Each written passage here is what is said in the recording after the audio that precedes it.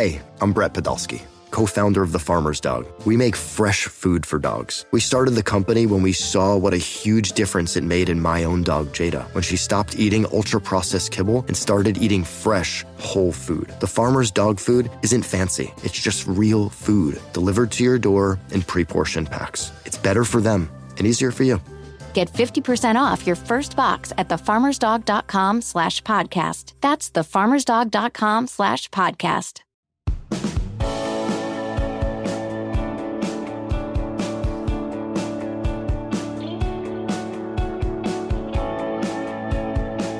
All right, welcome in Late Kick is Live. It is Sunday night, December 5th, the year of our Lord 2021, jam-packed wall-to-wall. We're high atop downtown Nashville, Tennessee, one of our most anticipated shows of the year on an annual basis. We've got Conference Championship Saturday now in the rear-view mirror. I got about probably 3/4 of a voice, fresh off a trip from Atlanta overnight to Nashville. We were on hand on the field for the SEC Championship game. Yeah. We've got plenty to say about that. We've also got a full playoff field to talk about. Got several thoughts about something that the expansionists lied to you about, and that was exposed today, as lies normally are. However, unfortunately, we lied on the show, and so we have to expose our own lies. In the interest of fairness, if we're going to expose the expansionist, we have to expose ourselves. So I'm going to do that. With some visual evidence in mere moments. So we'll talk about Alabama over Georgia. I have also got to talk about one of the crazier days on the coaching carousel, and the thing about it is no announcements have been made official today, but we've got Brent Venables maybe in the air right now on the move. We've got Mario Cristobal, rumors everywhere from Eugene, Oregon to Miami, Florida, and everywhere in between. So that includes pretty much the entire continental or lower 48, as we like to say. So it's a wild day there. Got playoff thoughts, got all this to talk about. And we may even have more before the show ends. As I said, we've got a playoff field set. We don't have a Renaissance Tour destination to talk about tonight. Still working through some things. I think there are advantages for us to go to Dallas, for Bama, Cincinnati.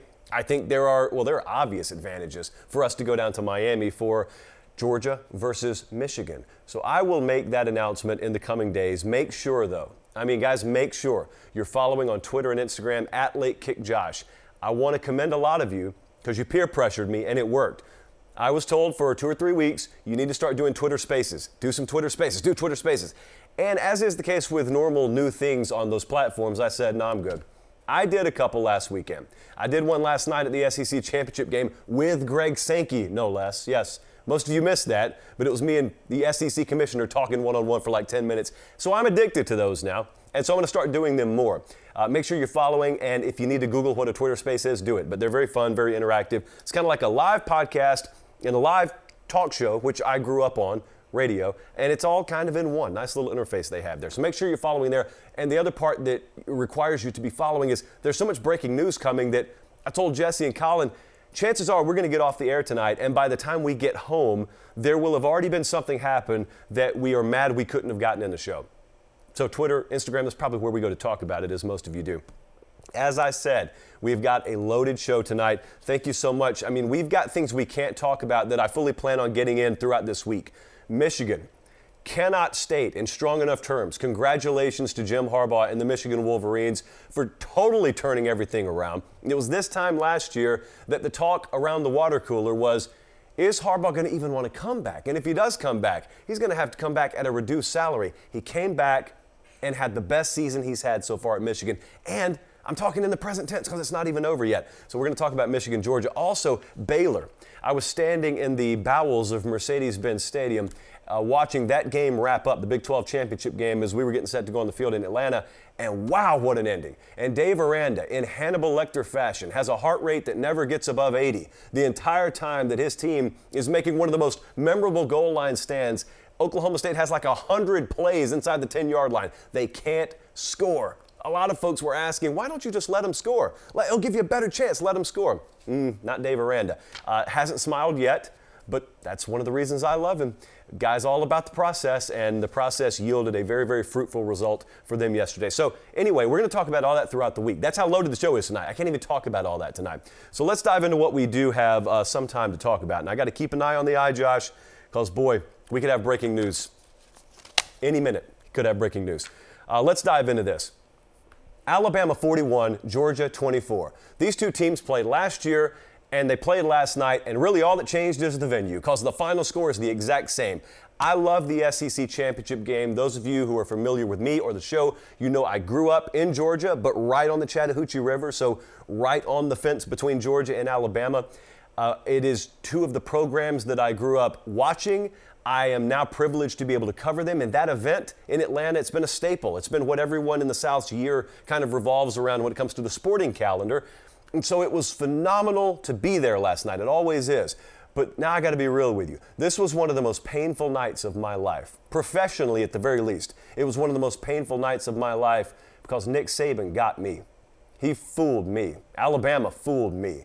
And a lot of people can just let this roll off their back like water off a duck's back. I can't do it because I'm not supposed to be them. A lot of hashtag the casuals, they picked Georgia to win. Some of them picked Georgia to cover, and they kind of said it nonchalantly. Bama doesn't have it this year, yada, yada, yada. And that's okay. That's all well and good. The casuals screw up all the time, but I was right there with them. Alabama, Nick Saban turned me into a casual last night, and I'm not happy with it, but I'm here to punish myself. So I brought a visual aid. It looks a little something like this because it can't be tolerated. And so I'm just going to hold this up for a second because this is what I deserve. This is my shame. I had Jesse look for string around the office because I wanted to tie this around my neck because this is what happens when you say stupid things. You play stupid games, you get stupid prizes. And this is what happens when you doubt Nick Saban and Alabama. So I am sorry.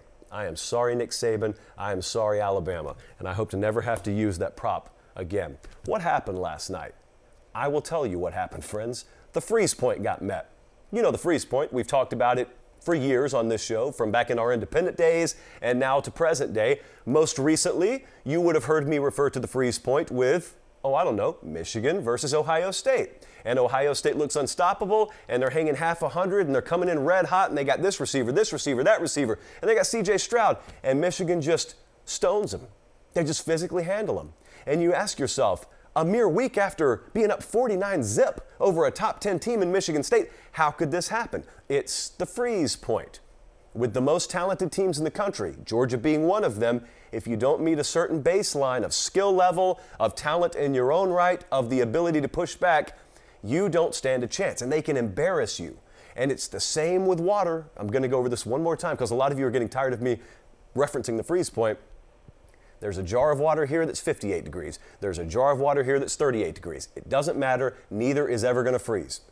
Conversely, actually similarly, you could have Akron over here, you could have South Carolina right here, you could have Kentucky right here, and you could have Arkansas right here. Those are four very different teams. Arkansas would smoke Akron, but they both get humiliated by Georgia. The score looks pretty much the same because neither meets the freeze point. So it fools you into thinking that teams are invincible. Folks thought Ohio State was borderline invincible, at least when it came to the Big Ten. Folks started thinking this Georgia team, historic defense. We started flipping through the history books. How long's it been since we saw a defense like this? Well, Alabama yawned as they sliced them up 24 points in the second quarter alone last night. The freeze point got met. When you see a guy like Jamison Williams in the open field, for example, as was the case last night early in the second quarter, I believe, that alone is how you meet the freeze point. Number one there, if you're watching on YouTube, there is not another one of him out there on Georgia's schedule. There's certainly not another Bryce Young on Georgia's schedule. Now, this wasn't a mystery per se. Didn't we know this coming in? Yeah, we knew it coming in. The difference was it was very hard, at least for folks like me and the casuals. Yes, we are one for this segment at least. It was hard for us to quantify exactly what that was going to mean. How many points was that going to be worth? Well, it was worth everything. The freeze point got met. Bryce Young is as good, I think, as Nick Saban's had. And Bryce Young, it's very important to note, didn't play last year. He was on the team, but he didn't play. This is not a guy that got some mop-up duty. Even when Tua was on campus at Alabama, he got some mop-up duty, and you saw him earlier in that year where he eventually took over in the national title game. So he had played. Bryce Young didn't play last year. He took some knees at the very end of games. He didn't play. And he's come in behind, up until last night at least, a very subpar offensive line by Alabama standards. It's been a work in progress at the wide receiver core outside of Jamison Williams and John Mechie, who is out for the remainder of this season with a torn ACL. The backfield has been nothing to write home about, again, by Alabama standards. Very important. And yet Bryce Young has been phenomenal. He is your, what was it, Jesse? Minus 4,000 juice favorite now to win the Heisman. Translation, that's over. His numbers, if you haven't heard it repeated already today, 26 of 44, 421 through the air, 3 touchdowns, and I would argue one of the most important stats of the evening, a goose egg in the turnover column. Bryce Young, by the way, goes up against a guy 5 times his size to wrestle away a fumble, and that was about as close as they came to disaster. Georgia, in the early portions of the second half, or the first half, really, if you're thinking about it, they started to bleed a little bit. You could feel it. You could see it, obviously. But I'm telling you, being on the field, when Jamison Williams scores and then Bama immediately pops them again and they go up on Georgia after Georgia has a 10-0 lead, and I know good and well a lot of you were saying, oh, here we go. Probably some of the same suspects who tried to chastise me afterwards for my pick. Conveniently, the same folks who chastised you after the game didn't go on the record publicly before the game. But that's the way it is, I understand. If you want to have a show with your name on it, you got to tote it every now and then. So we're toting the L here. So is Georgia. Why is Georgia toting the L? Well, about the time that second quarter flurry happened for Alabama and Georgia started to bleed a little bit, the dynamic, at least in the venue, changed so much. Body language changed. I'm sure the feel at home changed if you were watching the broadcast. And it was just a collective, it's the sign. Every time you see that blood for the first time, it's a sign. It's a sign that someone landed one on you. And in this case, someone landed one on that someone that maybe you didn't think was possible. And look at that. They are bleeding just like everyone else does. And it's continuing to pour and pour and pour, and there really wasn't an answer. Now, I'll give Georgia's defense credit. They did somewhat stymie them in the third and fourth quarter, but that was kind of correlated with John Mechie going out, and it was also Alabama's best attempt possible to run some clock. Alabama's best friend to bleeding the clock last night was Georgia having the ball, but it didn't end up costing them. It was just kind of funny to watch. But when Georgia started to bleed, that was the game changer. Because that was the time, as we talked about for a couple of weeks leading up to this game, where the dynamic for Georgia's offense shifted. You probably heard me say it a dozen times, but we did nail this aspect. When we talked about what would happen if Bama won, what was going to have to happen is Bama put Georgia in a position, whether it be on the scoreboard or just individual series by series, 2nd and 7, 3rd and 6 kind of deals, where Georgia no longer got to throw the ball out of luxury. They had to throw the ball out of necessity. And last night, Stetson Bennett, for the first time all year, had to throw the ball out of necessity. And what happened? What happened was, and I'm not putting all this on Stetson Bennett, please don't mistake me, but what happened was Stetson Bennett got in plus territory, turned the ball over. Got in plus territory again, turnover on downs, threw a pick 6. That is Stetson Bennett, and that is the Georgia passing game when the freeze point is met and when you're having to throw the ball out of necessity instead of luxury. There was a lot made, and I thought erroneously so, coming into this game about Stetson Bennett and Bryce Young, and if you were to do the blind resume comparison of passing percentages and efficiency. And there was a lot of insinuation out there that there's not really all that much difference between these quarterbacks. There is a Grand Canyon's difference between those quarterbacks. You want to know who else had to throw out of necessity? Bryce Young. Kirby Smart was so honest in his post-game press conference. He said, we never even practiced the run most of the week. We didn't even think they would try and commit to it. And for the most part, he was right. Problem was they still ran the ball better than Georgia, which is one of the biggest shocking parts of that game I'll get to in a second. Bryce Young showed you what a superstar, what a Heisman caliber quarterback does when you have to throw out of necessity. Now, I want to back up again because it sounds like I'm trying to dunk on Stetson Bennett. I'm not. I'm not at all. Stetson Bennett is everything he's capable of being. Stetson Bennett's not capable of being what a lot of people hope he can be. And so I was talking to Dane, our camera guy, last night, and we were talking about it post-game. He said, man, I bet a lot of people are going to be hating on Stetson Bennett. And I said, you're right. They are. It's a shame they are because all a guy can give you is what he can give you. The problem, whether it be in the sports media apparatus or just a lot of fans in general, is you cast your expectation on a team, or in this case, you cast your expectation on somebody. And so you want Stetson Bennett to be a guy that's capable of leading you to the SEC championship and then through the SEC championship and into the playoff, through the playoff, and you want to be able to hoist that trophy with him as your quarterback. And we've maintained on this show for a while, we didn't think that he was ultimately capable of being that guy. And a lot of you disagreed. And so when Stetson Bennett doesn't live up to your expectation of what you hope he can be, then you blame him. Don't blame him. blame, if you want to, the coaching staff for not having a better game plan and a better situation at quarterback prepared. But ultimately, if I'm sitting here putting false expectations on someone and they're not living up to them, but they are living up to everything they're capable of, it's my fault. It's not their fault. So Stetson Bennett threw for like half a mile last night. I would argue some of the padlock stats can be found in that very stat line you're looking at right now. In fact, let's get to this. Because if I were to tell you Stetson Bennett ends up throwing the ball more than Bryce Young, I would say that is at the very least an alarm, if not an outright padlock stat, and it's not going Georgia's way. Also, this is the one that when I looked at the final stat sheet just blew me away. If you were to come to me Friday night and you were to say, hey, I got some yards per carry numbers for you tomorrow, are you interested? I'd say, yeah, what did Georgia do? They double them up, maybe triple them up? Bama, what, probably 1.9 yards per carry? How about Bama, 4.4 yards per carry, Georgia 3.6. Alabama outrushed Georgia last night, guys, and they did it on fewer attempts. I think 4 fewer attempts. How does that happen? I'm not done.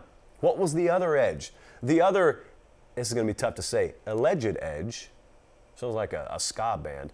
The other alleged edge was that seemingly impenetrable Georgia front against this very vulnerable Alabama offensive line, and boy, the harassment they were going to put on Bryce Young. And so let's do a blind resume of our own. It's not quarterback, though. Let's put some defensive numbers out there.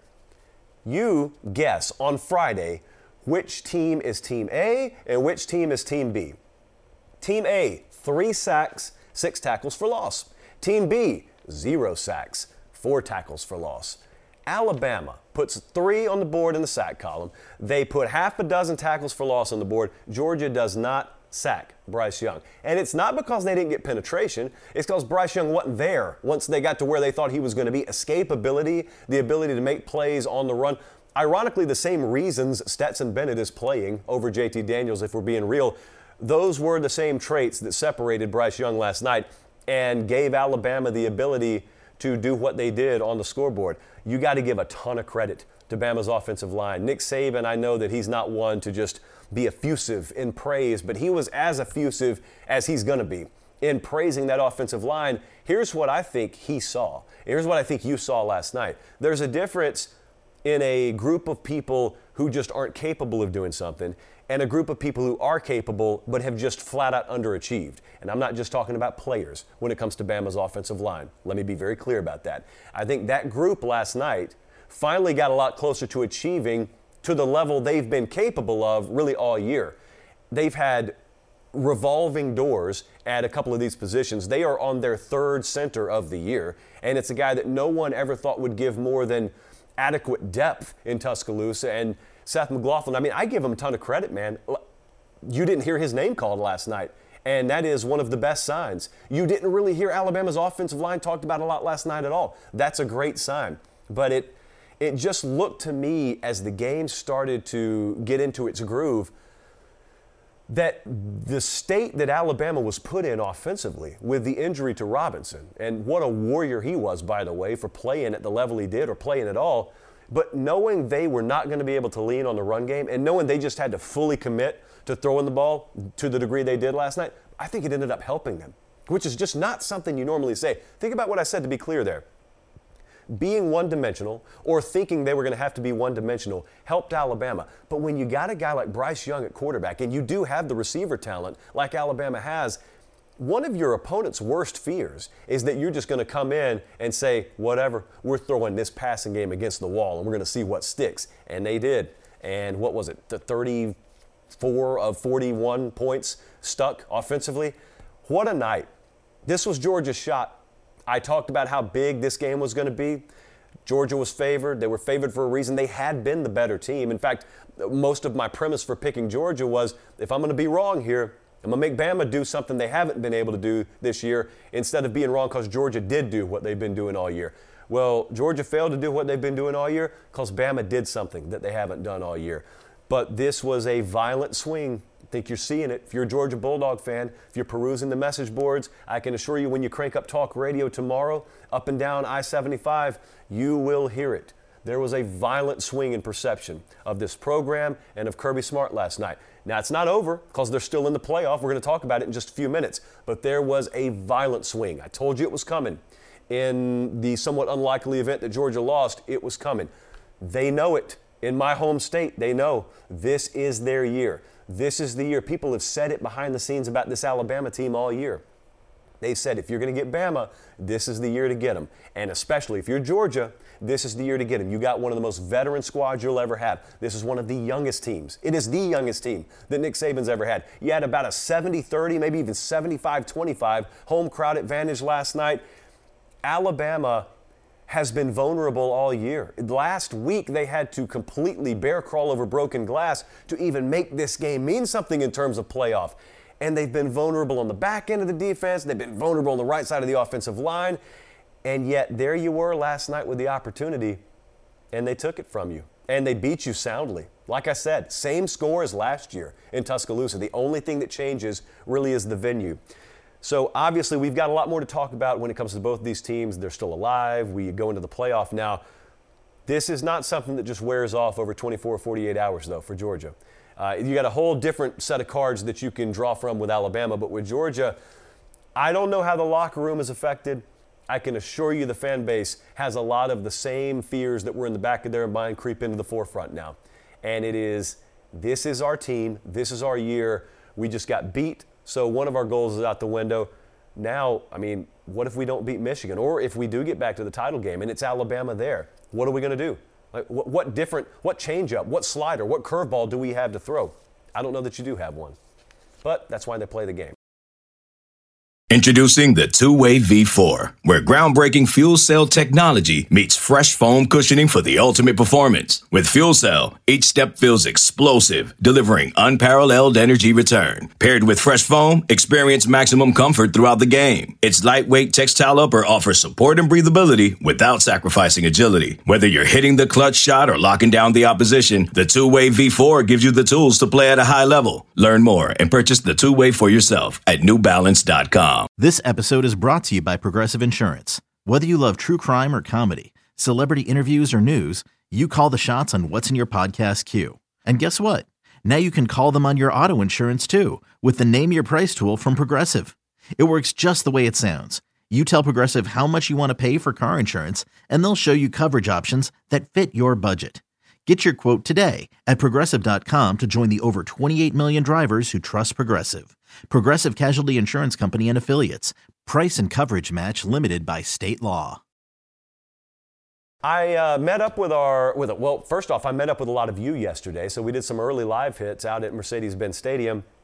And then I was over at SEC Fanfare and met a lot of you. Our friends at Academy Sports and Outdoors, prominently featured all over the place yesterday. If you were in Atlanta and you missed them, you had a blindfold on. But I was over at Fanfare, and a lot of our guy, Alex was there. He's one of our secret behind-the-scenes contacts for Academy, and a lot of you were there. When I went over there, I didn't even bother to mess with them because there was a line all the way out of their exhibit. I can't help but feel partially responsible. Colin, Jesse, I mean, I'm sure we sent at least a quarter of that line over there. But Academy Sports and Outdoors, they filled our pockets again yesterday with gift cards, and so we just kind of tossed them out. I was in line to get sniffed by the security dogs on the way into Mercedes-Benz Stadium, and a whole throng of Georgia fans comes over.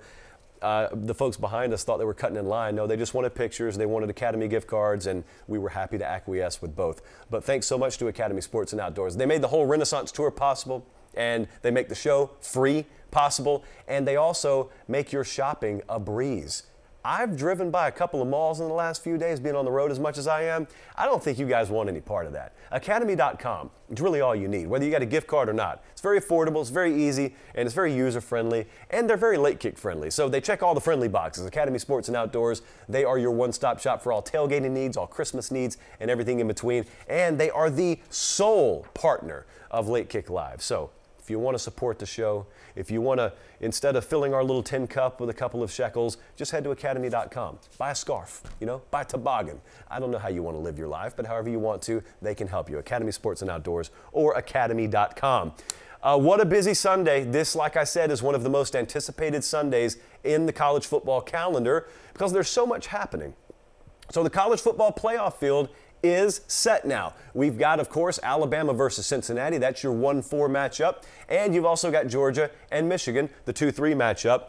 It's a tough day, though.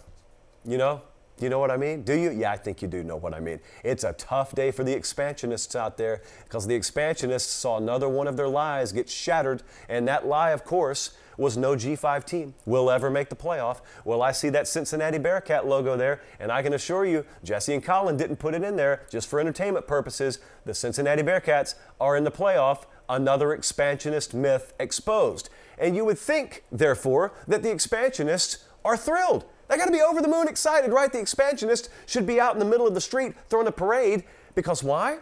Well, because their dreams were granted. They've been turned into a reality now. Of course, by dreams, I mean they're longing for a G5 team to be included. That's what this has all been about, right? The entire premise of needing to expand the playoff is because the G5s, they don't have access. And we wanted new blood. Well, there you go. You're looking right now, if you're watching on YouTube, at the playoff field. I count 2. And out of 4, Stats and Info tells me that is 50% of this playoff field is not only new blood, but mixed within the new blood, you've got G5 blood, that pure G5 blood. And yet all I've seen is complaining from the expansionists today. Why is that? Because they were lying to you all along. Not only were they giving the big lie, which was the G5 is not allowed in the playoff. No, there's a difference between has not been in and cannot be in. That myth has been exposed. But the much bigger myth, and the reason I've always had a problem with the expansionists, is because it's never really been about what they say it's about. Those were some convenient talking points to get you in line with their thinking.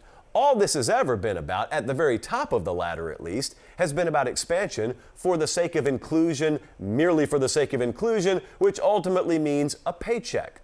Now you may think, oh, everyone says it's always about the money. Well, that's because it usually is always about the money, but that wasn't the trick. The trick wasn't a lot of people with already deep pockets wanting more and wanting deeper pockets. That's happened since the beginning of time. The trick was they had to get you on board. And so what do they say? Hey, guys, help us get richer. Of course not. What they say is, don't you care about the underdog? Don't you care about these poor, innocent G5s left out in the cold? These are kids too. These players have hearts and souls, and they work as hard as those Alabama players. And how dare you support this evil 4-team infrastructure that's going to leave them out in the cold? They pivoted today. And they've long since pivoted once they saw that this was becoming more and more a possibility, and they're nowhere to be found. You notice none of the expansionists were out there really taking much of a victory lap today. In fact, we on Late Kick are taking more of a victory lap than they are because it was on this program. I should have loaded this video up. It was on this very program on July 18th, the year of our Lord 2021, where yours truly, with the endorsement of Jesse and Colin, at least I think so, they didn't tell me they disagreed, we said on this show, and I maintained all year, I never wavered, that if the Cincinnati Bearcats went undefeated, they would be in the college football playoff. Well, friends, fast forward, spoiler alert if you recorded the game yesterday, the Cincinnati Bearcats went undefeated, and they are now in the college football playoff, making it the first time a G5 team has ever made it in. My buddy Parker, misguided though he may be sometimes, he has a good heart, good intentions, but poor takes on the playoff sometimes. I saw him say today on Twitter, he said, make no mistake, no glass ceiling was broken here. The only reason Cincinnati's in is because other teams lost and they had no other shot but to put them in. That's accurate. That is actually true. It's just, I don't get the point. Like, that's always been the path for a G5 team. It's the reason that I said what I said about Cincinnati this year. It was because I thought so many dominoes were going to be knocked down because of the hashtag Renaissance season that there was going to be an open path, at least wide open enough where if a G5 team, in this case Cincinnati, took care of their business, they were going to make it in. Well, one did, and one made it in. That should always be the path for a G5 team. Fact number 1, Cincinnati's in the playoff, and I think they deserve to be in this year. Fact number 2, no other G5 team's ever made it in, nor, in my opinion, has any other G5 team ever deserved to be in. When we weigh all the criteria, and we weigh, to me, what is pivotal, which is strength of schedule, and the baseline that you need to meet to even be involved in this conversation, and see when we measure the rest of the landscape. You can go back to your Central Florida examples all you want to, or even go back further than that. The fact of the matter, I guess a fact in my opinion, is we haven't had a landscape like this. This is the landscape you needed. Cincinnati got the landscape. Let me give you some quick thoughts. Obviously, we're going to do full game breakdowns on both of these. I got to choose which one of these games to go to, so I'm going to need some assistance there. Yes, there is a draw to being in South Florida on New Year's Eve. There is also a draw to being at a game that starts at 3:30 p.m. on New Year's Eve, and I think you know what the draw is for me. I am not a social butterfly like some of you. I would just as soon be 35,000 feet over Arkansas when the new year rings in, as opposed to being wherever you guys are going to be in Dallas. So we got to figure that out. We got time. First matchup is 3:30 Eastern time on Friday, December 31st, the last day in the year of our Lord, as it turns out, 2021.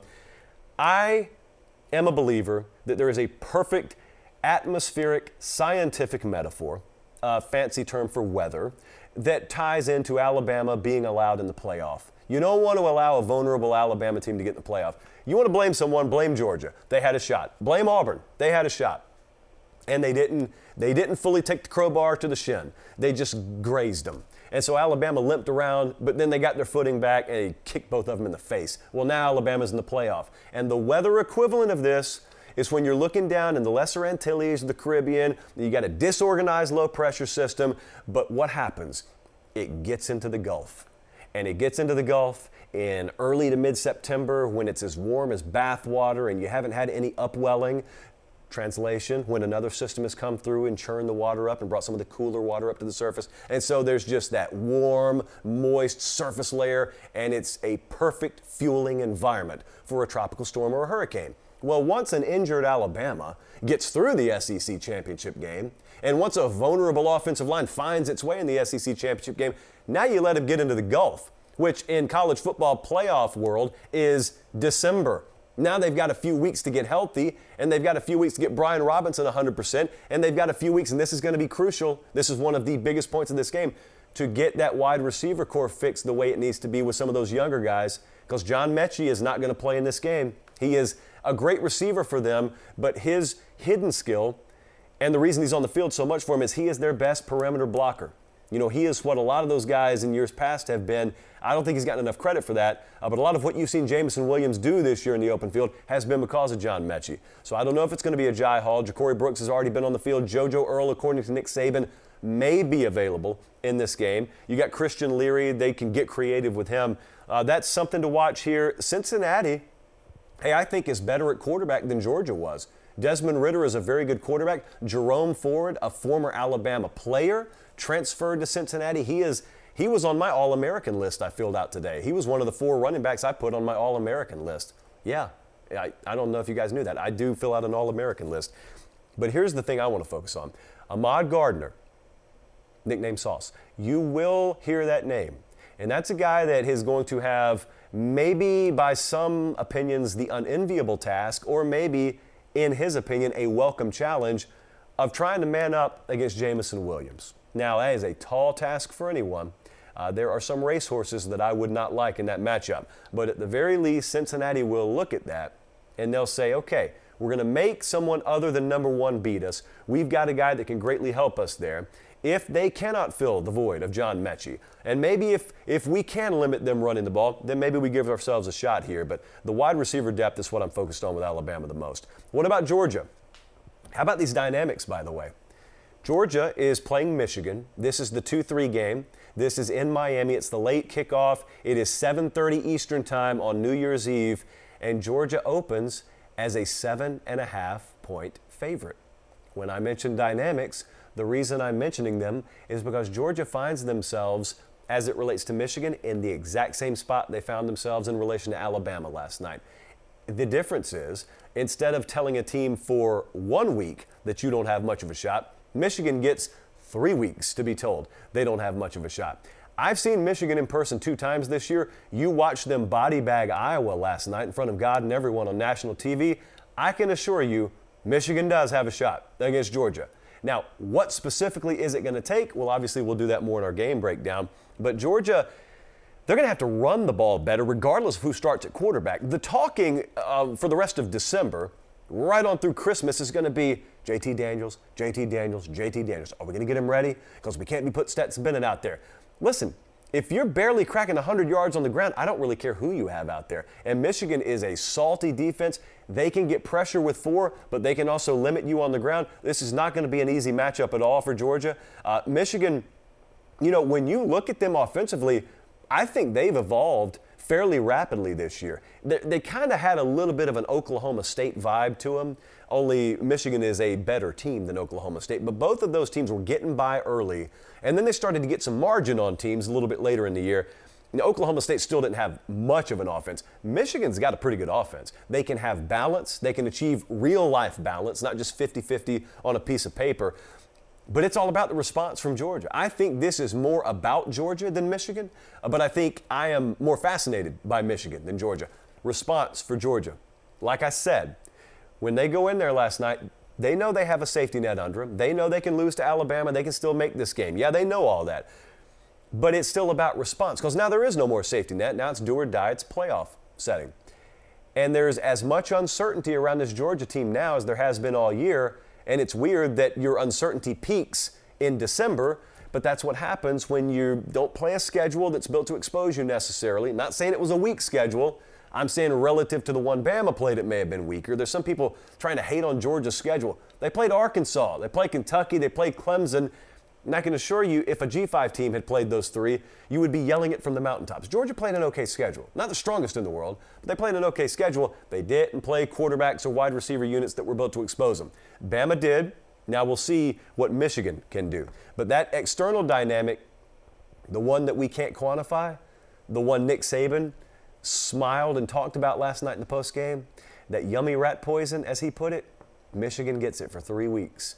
They get to look, at least right now, at a number even fatter than the one in the SEC championship game. Last night it was 6.5. Now Georgia's favored by 7.5. That's going to be a fun one. There's at least a 50% chance we'll be there. That's going to be a fun one. Those are some early thoughts on the playoff. Be very interested to hear what you guys had to say. Did you notice, as it turned out, there was really no gnashing of teeth today? Everyone pretty much agreed, maybe not in the ordering exactly, but I think most people even agreed in the ordering. And the committee, I'll give it to them, it wasn't that hard to do this year. This makes, well, every year so far that I think they've gotten the field right. So as much complaining as I do sometimes, the end result I have agreed with. And so I don't have a poster over here like I did for the Nick Saban apology, but thank you, committee. Thank you for that. I got about 3,500 of you, wow, tuned in live. So let me go and say hi. Thank you for that. And also, make sure you are subscribed to the channel. If you're here right now, you might as well do it. You don't have anything better to do, because I'm about to shut up for like 3 seconds and let you do it. Subscribe. It's the little red button. It's free. Doesn't cost anything. We had a massive spike in subscriptions when I merely asked you for it last week. So for those of you who didn't already, please do, and thank you. Somebody said hi. Ryan, hi. Mike, hi. Thank you, guys. Hi, hi. This is interactivity at its very peak, guys. So here was our conundrum today, right up until showtime. I do the show live. I don't ever want to pre-record the show. We are live as live can be right now. Now, obviously, that has its pitfalls. And the pitfalls are this time of year, especially after Conference Championship Saturday, anything could happen in the coaching world. Anything and everything is on the table. So the entire production team, we had to huddle around today in the only air-conditioned room in this whole building right now. Yeah, it's a building. It's all of like 7 months old, so it stands to reason the AC doesn't work anymore. But we had to huddle around and we had to talk about what's going to happen with Mario Cristobal. How do we handle this on the show tonight? And even as I sit here right now, there's really not a great game plan on how to handle it. And so here's what we know. Colin, I doubt we'll even be able to post this video because probably going to be dated by in the morning. But here's what we know right now with Mario Cristobal. Mario Cristobal reportedly, I'm going to use that word emphatically, reportedly, and it ain't me reporting it, reportedly, Mario Cristobal has been in extended and very, very deep discussions with Miami to take over as the Hurricanes head coach. Now, some of you out there who don't live in this world and you just live in a normal world, but you're privy to the inner workings here, you may say, how can he be a candidate for a job that's not available? Well, the answer to that is Miami. Or I guess the better answer is college football. That's the only way I can explain that. So you got a guy right now that is the current holder of a position. And his employer is saying, stay right there, don't move. But if we go get someone that we like better than you, then we're going to tell you to move. Got it? Okay. That's the situation at Miami right now. I'm not one to tell someone how to run their house. I have been one that has been a little bit wrong, maybe wrong on this. I am going to save that full mea culpa for if/when this is made official. Because again, as of, we're 7:37 Central Time right now, and we don't have anything firm and definitive and official out of the mouths of anyone we're ready to run with. I can tell you, if this does happen, if Mario does leave Oregon for Miami, it will have come as a surprise to me. When I say come as a surprise, I don't mean at this moment. Obviously, I see the smoke. Obviously, you can read tea leaves. But in a general sense, this will have come as a big surprise to me. You guys know I was very outspoken on this about, a month or a month and a half ago. We still have the video. I've seen Twitter today. I know a lot of you still have that video. I'm not going to run from that. Don't you worry. I'm not going to delete that or anything. And if I did, you probably saved it already anyway. We'll own it. And I will talk at length about what was wrong that we said and where it was wrong and why it was wrong, or maybe some parts that were at the moment right and then things changed. And that would all be complimentary towards Miami. If this happens, though, this is a landscape changer in South Florida, because you have to understand something. If Mario goes to Miami, it's not just him moving. It coincides with fundamental changes that have been promised about the program. And that's the biggest takeaway here. It's not just we got our guy, he's coming home. For those unfamiliar, Mario Cristobal played at Miami. It's not just that. It's what it took to get him there. And what it will take to get Mario Cristobal there would obviously be massive promises on investment in facility upgrades. You'll have a huge salary pool, obviously. It would probably require an extensive promise on NIL infrastructure. Same kind of thing Texas is doing right now. Same kind of thing Southern Cal is doing right now. Same thing a lot of programs are doing behind the scenes. And I want to pause. I know you see headlines sometimes. This school's doing this school's doing that. A lot of them are doing it, guys. It's just not everyone puts a press release out about it. So it's not just Texas, for example, that's doing a version of what you saw last week with that whole $10 million budget for NIL. I'm not saying everyone's putting $10 million in the coffers. I'm saying a lot of programs are doing versions of that. Well, Miami would be doing, at the very least, a version of that. And also, because of that, if you get him home, that's the game changer in recruiting, obviously, that we've been looking for. And by we, I even mean me in this case.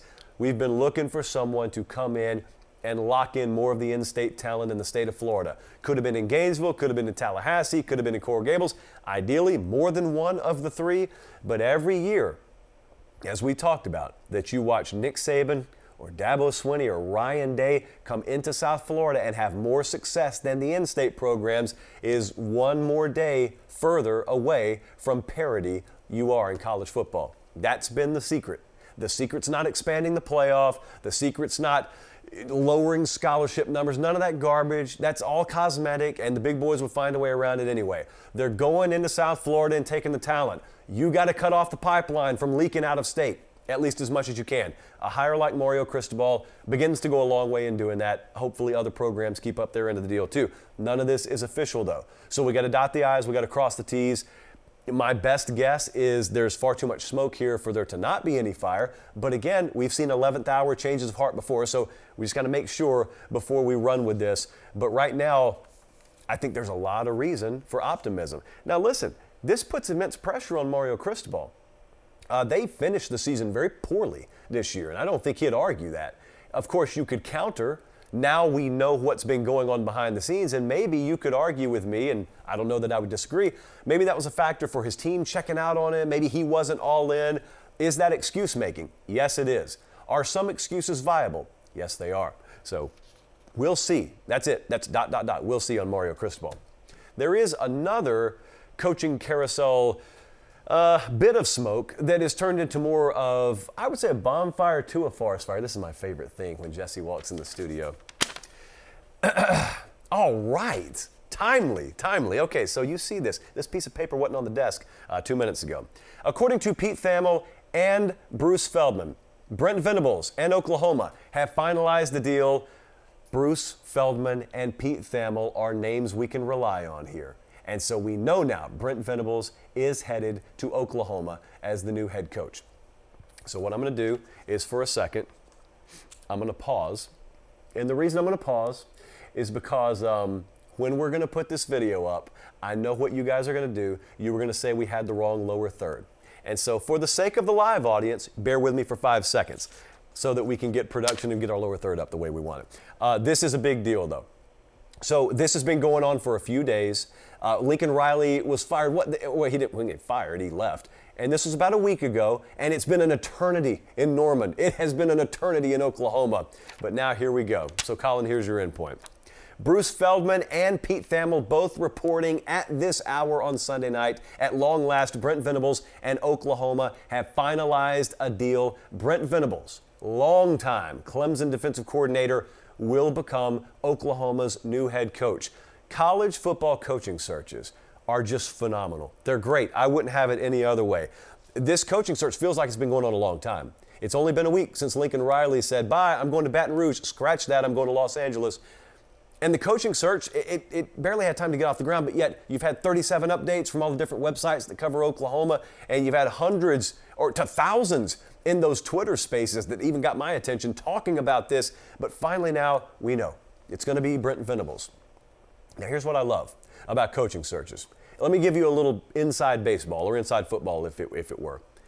In the world of college football coaching searches, you're looking for one of 3 telltale signs that you got your guy. One of those telltale signs could be a screenshot from flightaware.com. The second could be inside information from a cousin's buddy who's a real estate agent in the potential market that the coach is moving to, at which point you will be told the head coach's wife is already there looking at apartments or maybe even looking at houses. But that's not what we got today. I got to give TigerNet credit. They got the scoop finally, hiding in some form of bush or tree. They got us the critical third potential piece of evidence, and that is a sketchy photo from someone's backyard on their lake house with a moving dumpster already on the driveway. That is Joe Castiglione, who is the AD at Oklahoma, and that is Brent Venables, and they're wearing suits. And you know good and well, no one wears suits to go eat porridge or talk about what they're going to do for Christmas. They are negotiating a contract, and as it turns out, that contract has been finalized, again, according to Pete Thamel and Bruce Feldman. If this is true, which we assume it is now, that means Oklahoma has accomplished 2 major goals. I love the picture, by the way. I would love to do the rest of the show. You got Castiglione, you got Brent Venables, and a giant red dumpster. I'm trying to paint the picture for those of you listening on podcast. So they're accomplishing, I think, 2 of their major goals here.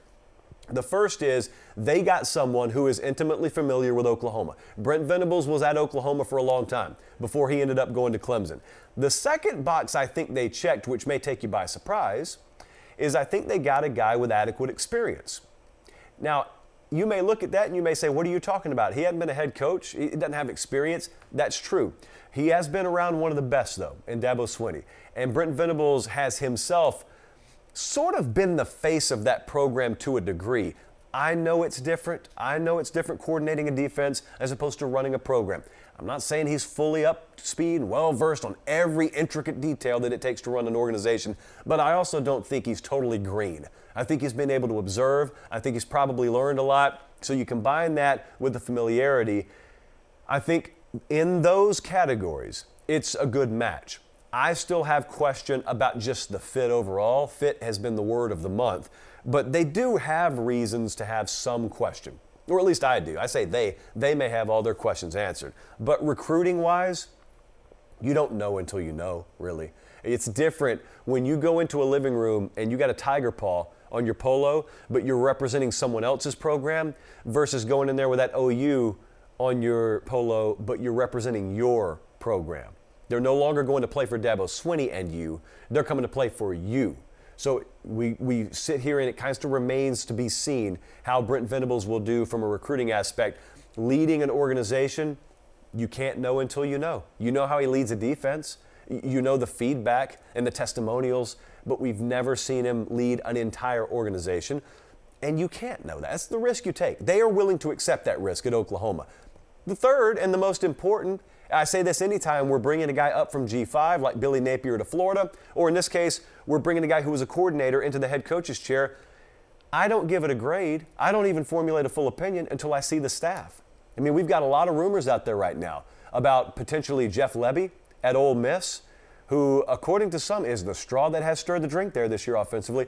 maybe he goes to Norman as new OC. Joe Brady got the can today at the Carolina Panthers. And so maybe him, I think that may be a little more far-fetched than you think. But Jeff Lebby's been a hot name there. There's some people who already think that's done. Again, that could change by the time we go off air. Staff is critical. And not just assistants and on-field guys. You got to get your director of player personnel in there. You got to get an entire sports science team in there. It is critical that Brent Venables nails the sports science and nutrition aspect of his program. Some of this stuff's boring to talk about, and you never see these people. I can assure you. I was on the field last night after Bama beat Georgia, and a lot of those names and faces that you may not know but are critical to making that program run, that were critical to some of those players even being able to get on the field last night, you got to have them. If you're going to compete with the Alabamas and Georgias, you got to have personnel, and you got to have a massive army of a staff like they have. And to do that, you got to know how to build it, and you've also got to know who to go after. You got to have their trust, too. Here's the third part that would concern me about any new hire. This is not even Brent Venables. Think about how much the landscape's changing right now. Think about what you have to have in-house when it comes to NIL, but also what you have to have in-house when it comes to the transfer portal. You've got coaching staffs now that have college scouting departments. That didn't exist 5 years ago. By that, I mean there are people in your organization whose specific job it is to be scouting college players, because at any time they could go in the portal, and it's no different than NFL free agency. Well, you didn't used to have that, and now you do have to have it. Listen, Venables just left Clemson. Dabo Swinney's struggling to adjust on this. And Dabo's been at it for a long time and won a couple of titles. This stuff's not easy. So I think building a program now is probably harder than it's ever been, just because there are more layers that you have to build. But I'll say this now, if a lot of folks out there in Oklahoma are using the H word, hate towards Lincoln Riley. I'm sure you guys don't mean it, but for argument's sake, if you do hate Lincoln Riley, you'll probably love Brent Venables, because they are total opposites, at least from a personality and an approach to life standpoint. They are total opposites. I was over on OU Insider today, and I saw probably my favorite quote of the month so far. And that quote was from Iowa Sooner 387. And he said, Lincoln Riley was like the Corvette you can't drive in the winter. Well, I can assure you, Brent Venables has chains on the tires. He's got four-wheel drive, and not the optional kind that you have to shift into and come to a complete stop. He can drive around in the winter. He's a guy that's very no-nonsense, probably not going to be the most friendly if you run into him in a coffee shop, probably get someone to go get his coffee for him. But he has been around winners. They are betting that he knows how to win. I'll be interested in watching this. I just think it's refreshing to see defensive names getting shots at big head coaching positions in a conference that just a few years ago people thought would never be the case anymore. No one's ever going to hire a defensive guy out here anymore. Well, the names that were bantied around a lot for this job were Dan Lanning, head coach or DC at Georgia, and Brent Venables, DC at Clemson. So because of the nature of Brent Venables, the OC hire there is going to be very, very pivotal. Good show tonight. In some cases we know no more than we open the show with. Keep it locked on Twitter @LateKickJosh. Obviously, if something breaks with Cristobal to Miami, I'm going to have a lot to say. I'm going to have a lot of apologizing to do, but I'll have a lot to say. So that's the place to be. There's a ton of stuff happening this time of year, so make sure you're following there @LateKickJosh. For Jesse, Colin, our entire crew here, I'm Josh Payton. Have a great start to your week. We've got some interesting things coming up this week. You'll know when it's time to know. Until then, have a great week and God bless.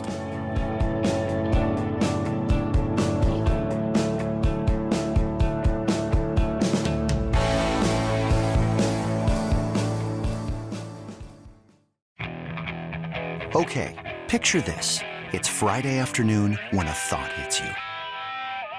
I can waste another weekend doing the same old whatever, or I can conquer it. I can hop into my all-new Hyundai Santa Fe and hit the road. Any road. The steeper, the better. Because my all-new Santa Fe is available with H-Track all-wheel drive, so I can hit the trail without a worry in the world. Heck, with 3 rows and best-in-class rear cargo space, I can pack the whole family in with all our gear. We've got available dual wireless charging for our phones, so we'll never lose touch with civilization, and we won't lose touch with the primordial power of Mother Earth. So which is it? Waste the weekend or do something a little more epic? And conquer it in the all-new Hyundai Santa Fe. Visit HyundaiUSA.com or call 562-314-4603 for more details. Hyundai, There's joy in every journey.